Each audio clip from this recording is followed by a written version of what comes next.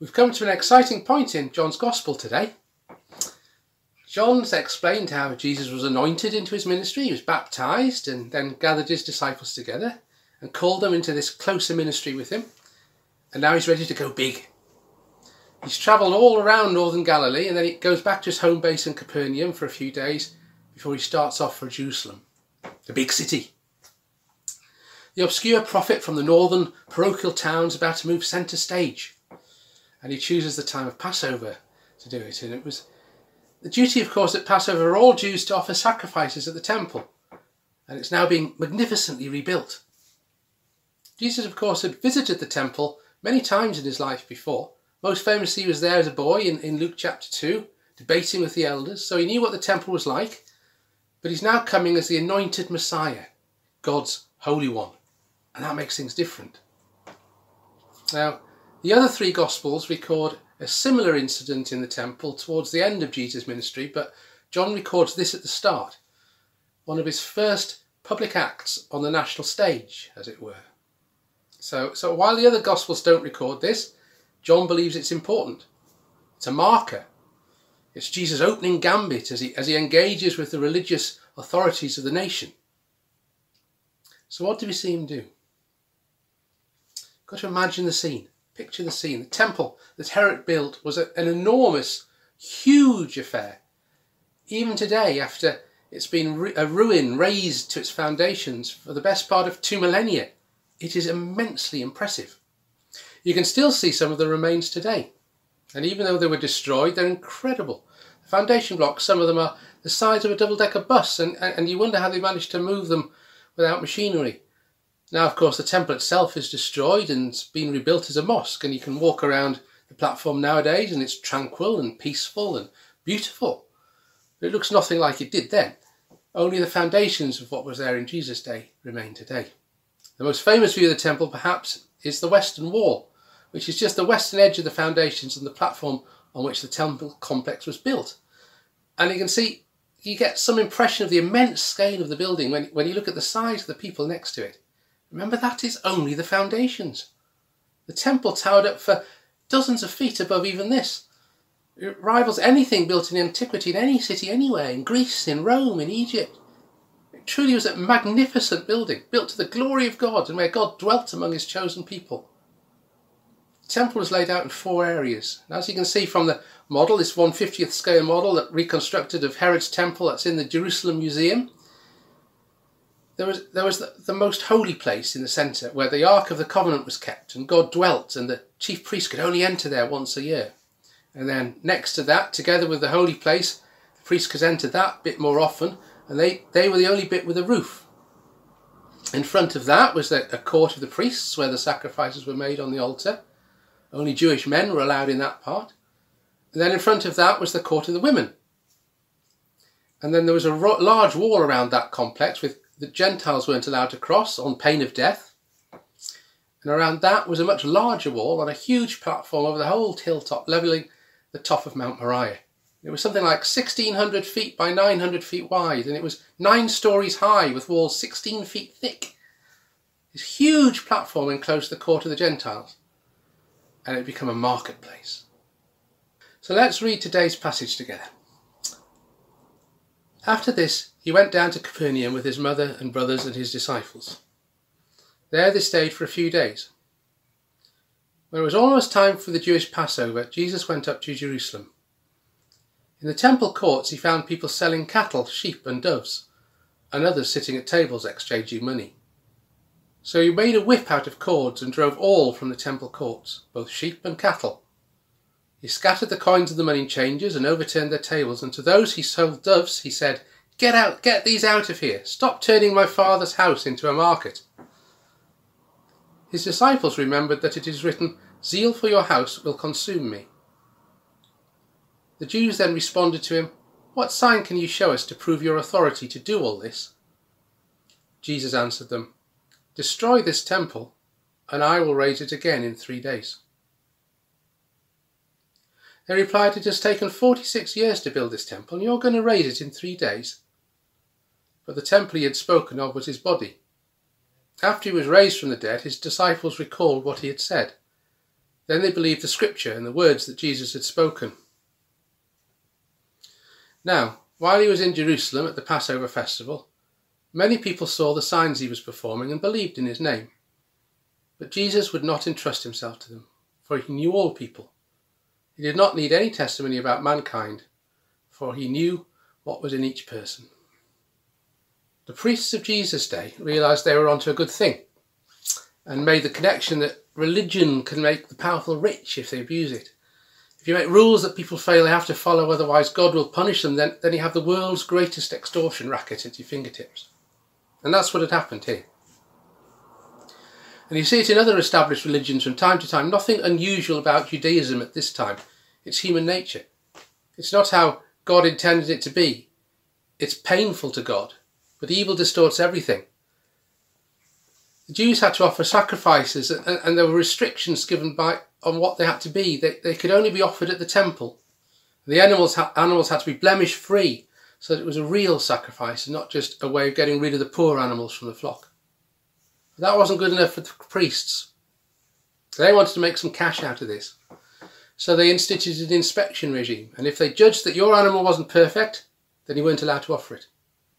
Then if you had come a long way, so it'd be a shame for you to have to go back home and not offer your sacrifice. So why not buy one of our animals here? They're guaranteed blemish free. We inspected them ourselves, okay? So you want to buy one? Okay, that's 50 shekels, thank you. Oh, and you only have Roman coins on you.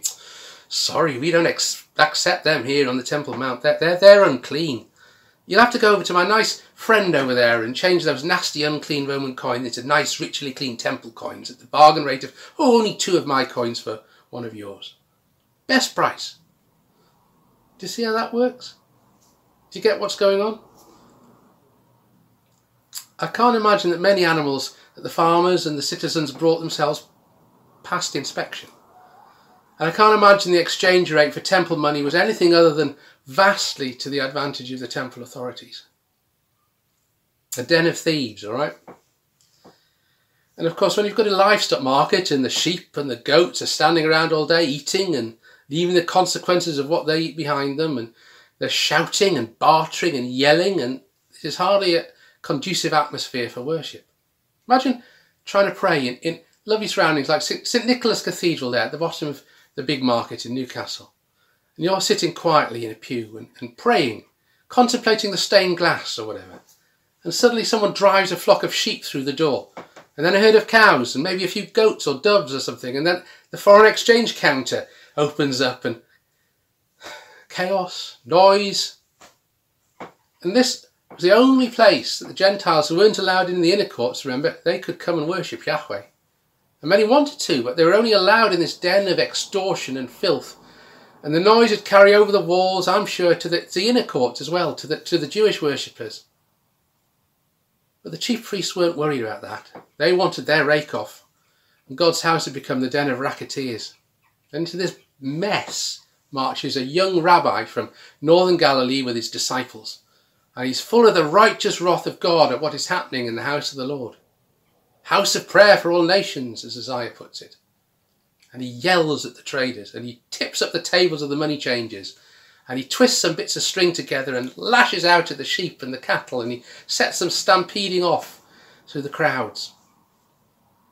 And he publicly shames the authorities who let this happen, who condoned it and organised and profited from it. And this is Jesus. This is where he starts his public ministry. Right at the first commandment, you shall have no other God before me. And these extortionists have put profit and crime ahead of God, and corruption and pleasure ahead of worship. And he makes his point. Can you imagine what it must have been like as one of his disciples just then? You know, 1 minute you're minding your own business, fishing away like your father and his father before him, and then this young prophet comes along and what he says is amazing, and he can perform miracles, and you think, yes, this makes sense, and I'm going to learn from this man. Then one day he takes you from your comfy life and you're off to the big city, the bright lights. All you've known is your comfy little village of maybe 50 people, and you're off to Jerusalem. And at Passover too, where maybe 2 million people would be crowded into the place. And there was hubbub and noise and soldiers, lots and lots of soldiers. And then this happens. Right in the centre of the most important building, the most important city, in the most important festival. Jesus makes a scene. Cringe, embarrassment, fear. What's going on? What's happening? What's going to happen to us? And then they recall the 69th Psalm, a messianic psalm. A psalm that described how the Messiah would behave when he came. The zeal of your house has consumed me, has burned me up, has seized hold of me, has devoured me, has made me have to act.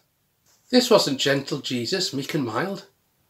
This was a righteous prophet of God, like Elijah or Jeremiah, or bringing the word to the people. They remembered, and they now understand that God does not and never has compromised with evil. God doesn't tolerate evil. God will not allow evil in his presence. You know, the picture that we so often show of Jesus and of God the Father is his love and his kindness. And that is good, and we'll come back to that. But we have to recognise, if that is all we believe about him, then we don't have the full picture. God is love, but he is also at the same time a God of wrath and judgment. And there are things he has told us are evil, and we have to make a choice because he can't stand them. We can't bring them into his presence. Like oil and water, they won't mix. Like light and darkness, where there's one, the other one can't be. We have to choose them or him. And Jesus is saying and showing in the most public way you can imagine, he's saying to the faces of the most powerful religious authorities of the day that this doesn't please God. You're doing evil, stop it. And this touches one of the great paradoxes of the Christian faith. God is love, but he is also judgment. God condemns evil. Yet throughout the Gospels we see plainly how anyone can come to Christ. Anyone can be accepted by God. Their background doesn't matter. It doesn't matter how far they've gone wrong. It doesn't really matter how evil they've been. Jesus comes and came to spoke with murderers. He befriended prostitutes, swindlers, liars, drunkards, self-righteous people, cynics, hypocrites. Because the truth is that while he hates sin, he loves the sinner. So if we come to him, he can remove that sin and make it as if it was never there. He made us, he understands us, and he wants to be reconciled with us. And God rejects no one. The choice is ours to make. God hates evil, but he loves us so much that he'll deal with the evil that's in us and leave us clean so that we can be reconciled. And the truth is he'll accept anyone who realises that there's something wrong in their life. Who realises that something's got hold of them and introduced evil and hurt and pain and heartache. Who admits that they're sinful and they can't get rid of it themselves. And anyone who wants to be free can come to Jesus. In Matthew 11, Jesus says, "Come to me, all you who are weary and burdened, and I will give you rest." Jesus said anyone can come. And that includes me. It includes you. It certainly includes the traders and the money changers who he's yelling at here. And in this passage, the disciples understand it. Perhaps they understood it for the very first time. They understand that if you come, you can be certain that Jesus isn't going to leave you the way you are. He isn't going to settle for clutter, for compromise. He isn't putting up with extortion and racketeering. He has no room for whatever may be defiling or corrupting the temple courts, our own bodies, our own minds, our own temples. Many of us have misunderstood that because he comes to us in love and he deals with us with patience. We read later in John's Gospel, in chapter 8, about a woman who the Pharisees dragged before him who'd been involved in adultery. And the law said those caught in adultery, man or woman, were sinful and deserved death. And there was no question that this woman was guilty. But Jesus didn't take up stones to kill her. Instead, he said that he didn't condemn her, and he released her from the punishment of stoning. Sometimes in our reading of the story we stop there, but it's important that we don't, because he also told her to leave her life of sin. We think he's going to let us get by with some of the comfortable, easy habits and things we've built into our lives. But he won't. We have to choose. We have to choose between them and him. So the first step we take to accepting Jesus is repentance. It's looking at all the clutter and the manure that clogs up our lives and seeing it with God's eyes. Seeing it for what it truly is. It's all worthless in comparison to a life lived with God. An eternal life, a blessed life. Rather than a life that's consumed with the petty treasures we can build up on earth where moths and vermin destroy and where thieves break in and steal, as Jesus says in Matthew's Gospel. Now, getting back to the story. As you can imagine, this uproar in the temple in the middle of the Passover didn't go unnoticed. John doesn't record the details of the scene. He leaves his description fairly bare and it just fits into a couple of verses, but we can imagine. I'm sure a vigorous debate ensued. These people have been operating legally, they've been earning a living and all with the permission and the control of the temple authorities. And then this hayseed, as they'd see him with a northern accent, comes and tips the money on the floor and drives off their flocks, and he tells them to stop it. Who does he think they think he is? I can imagine that the language is probably not all as temperate as the exchange that John records. But in essence they say, who do you think you are? What right do you have to tell us to stop? And they probably added a few choice descriptive names afterwards. And they ask him, well, if you're the Messiah, then you should be able to perform miracles. Do one for us and then we'll believe you. Now, it's interesting that they took that line because it's a question that as a Christian I get asked by people who don't believe in God today in a sort of way. Why doesn't God show us he exists? If I saw some evidence with my own eyes, that I'd believe. Well, leaving aside the fact that there actually is lots of evidence to see, but it's just how you examine that evidence that makes a difference really. The answer Jesus gave to the Jews then is still valid now. He speaks in prophecy about himself and he says, destroy this temple and I will raise it again in 3 days.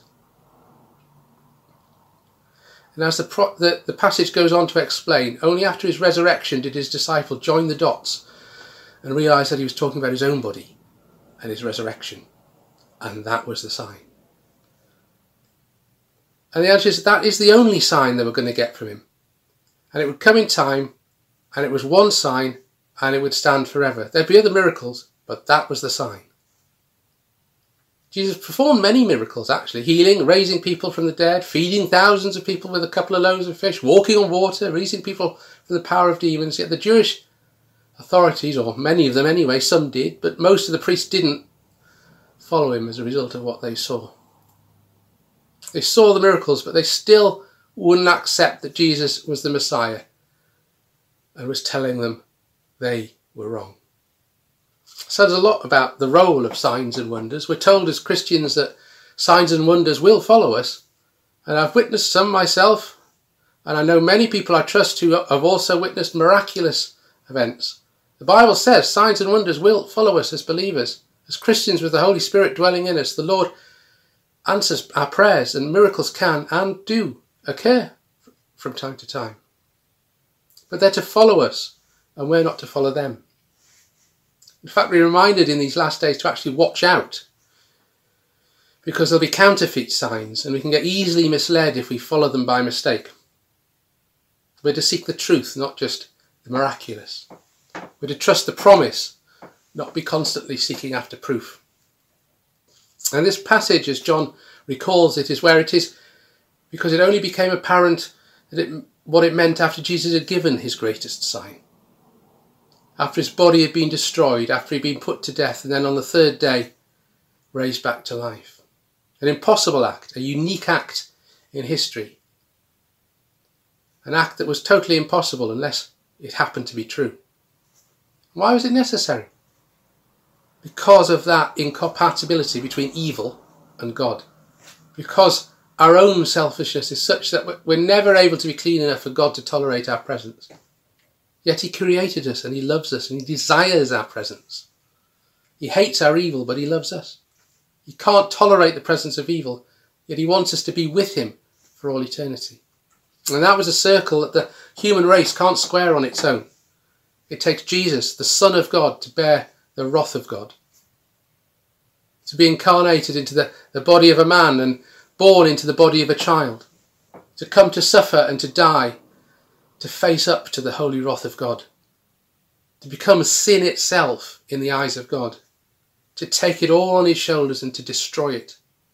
To destroy the power of death itself. And that's why God's love and his wrath don't contradict each other. Because it took all the love in the world to stand in our place. Only Jesus knew the full extent of God's wrath. Only he knew that what his Father really felt about our sin and selfishness, our meanness and conniving, self-serving natures that distort and extort and seek after our own comfort and pleasure instead of loving our neighbour as ourselves and putting God in his rightful place. It took a love based in an understanding of our human nature that was profound beyond belief. A love in one whose wrath could scour the earth clean in a flood, who commanded an army of angels who, with a word, created all that is, but who instead on the cross said, Father, forgive them, for they don't know what they're doing. Who said that about the very men who'd flogged him, not with a few measly cords twisted together, but with a leather whip studded with bits of metal and bone that stripped the skin off his back. About the men who shoved a stinking sponge full of vinegar in his face and crammed a rough bunch of thorns on his head. About the men who hammered nails into his hands and his feet and shoved a spear into his side. As Graham Kendrick's great song says, we worship at your feet, where wrath and mercy meet, and a guilty world is washed by love's pure stream. For us he was made sin, oh help me take it in. Deep wounds of love cry out, Father, forgive. It may be that you don't think this morning that you've done anything to deserve God's wrath. Maybe you think you're okay, you haven't really hurt anyone, you're not that bad really. The reality is that your opinion isn't important on the subject. You may not have actually ever hurt anyone. You may not be all that bad as compared to those around you, but that's not God's standard. The truth is that God doesn't tolerate any sin at all. Not one white lie, not one selfish moment.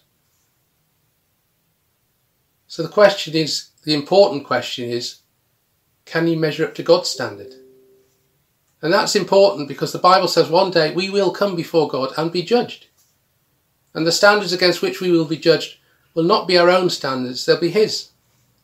We will be judged by one who, as our passage this morning says in verse 25, for he knew what was in each person. One who knows what's in us. One whose standard is perfection. Let that sink in for a minute. Now I'm 52 next month. I know, hard to imagine. I've been following Jesus since I was a 10-year-old.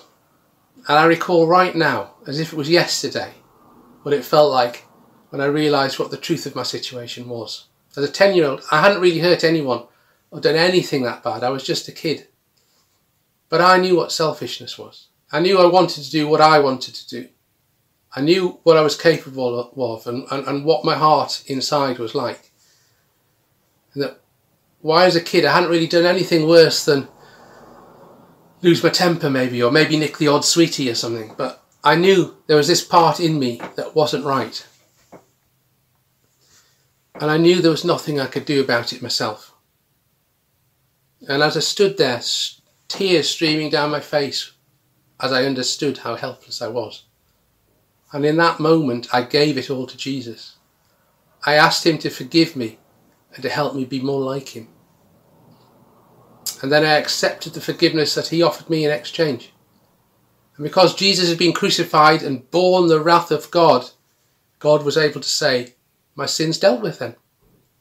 He'd taken on his own shoulders the punishment that my sin deserved. Because while I deserved his wrath, he still loved me. And he'd done all that was necessary to save me. And I'm forever grateful, as the song says. Because he stepped into my little selfish world and he made me new. And 42 years later, he's still making me new each day. He comes into my life and changes me and frees me day after day.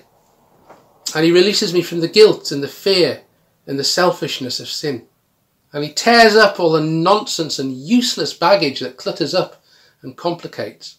And he chases it away like he chased the money changers in the temple. And it's an offer that remains open to anyone who wants to accept it. The gift of God is eternal life. Let's pray.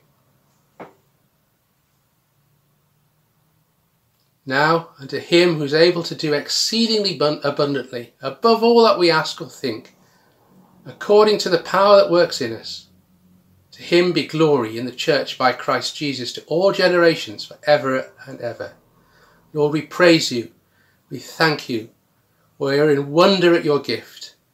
We deserve the wrath of a creator God who doesn't have to put up with our nonsense, but who loves us and wants us. Lord, we just thank you that you do want us. And we pray today for all those that are seeking you, who need you, who are watching this and listening to this morning. We pray that you will meet with them and show them your glory and help them experience your love. We ask it in Jesus' name. Amen.